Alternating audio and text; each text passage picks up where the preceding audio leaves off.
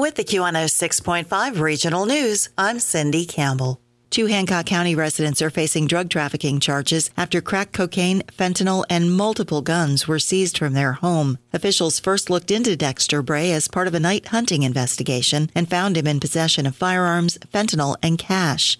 A search of his Deer Isle home turned up more drugs and 46 firearms and prompted the arrest of Bray's girlfriend, Heather Davis. Drug agents seized approximately $245,000 worth of fentanyl on Wednesday from an Aroostook County residence. Daniel White was charged with drug trafficking after his home in Wade was searched. Officials also found several firearms in the house. Members of the Hancock County Sheriff's Office and Hancock County Commissioners continue their pledge to match and even double donations to the Down East Community Partners Thaw Fund, which provides heating assistance to residents in need. Dead River, for example, gave a $2,500 check, which when paired with those matching donations, turned it into a $10,000 donation. A new program in Bangor aims to help people in Penobscot and Piscataquis counties experiencing homelessness find rental housing.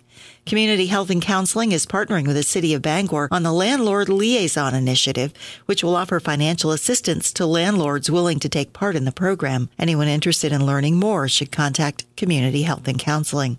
The public's invited to a holiday craft fair Sunday at Solstice Senior Living Center on Ohio Street in Bangor. From 9 to 4, there will be a variety of crafts, homemade items, and holiday decorations for sale, with the proceeds to benefit Toys for Tots. And the Sebasticook Valley Chamber of Commerce is hosting a Valley of Trees festival at the Newport Elementary and Middle School. Attendees have a chance this weekend to win a variety of prize packages, as well as enjoy the trees that go with them. Find more information on the Facebook page for the 5th Annual Valley of Trees. Find more news on demand anytime at Q1065.fm and on the Q106.5 app.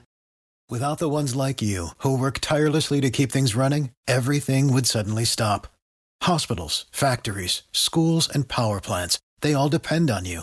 No matter the weather, emergency, or time of day, you're the ones who get it done. At Grainger, we're here for you with professional-grade industrial supplies.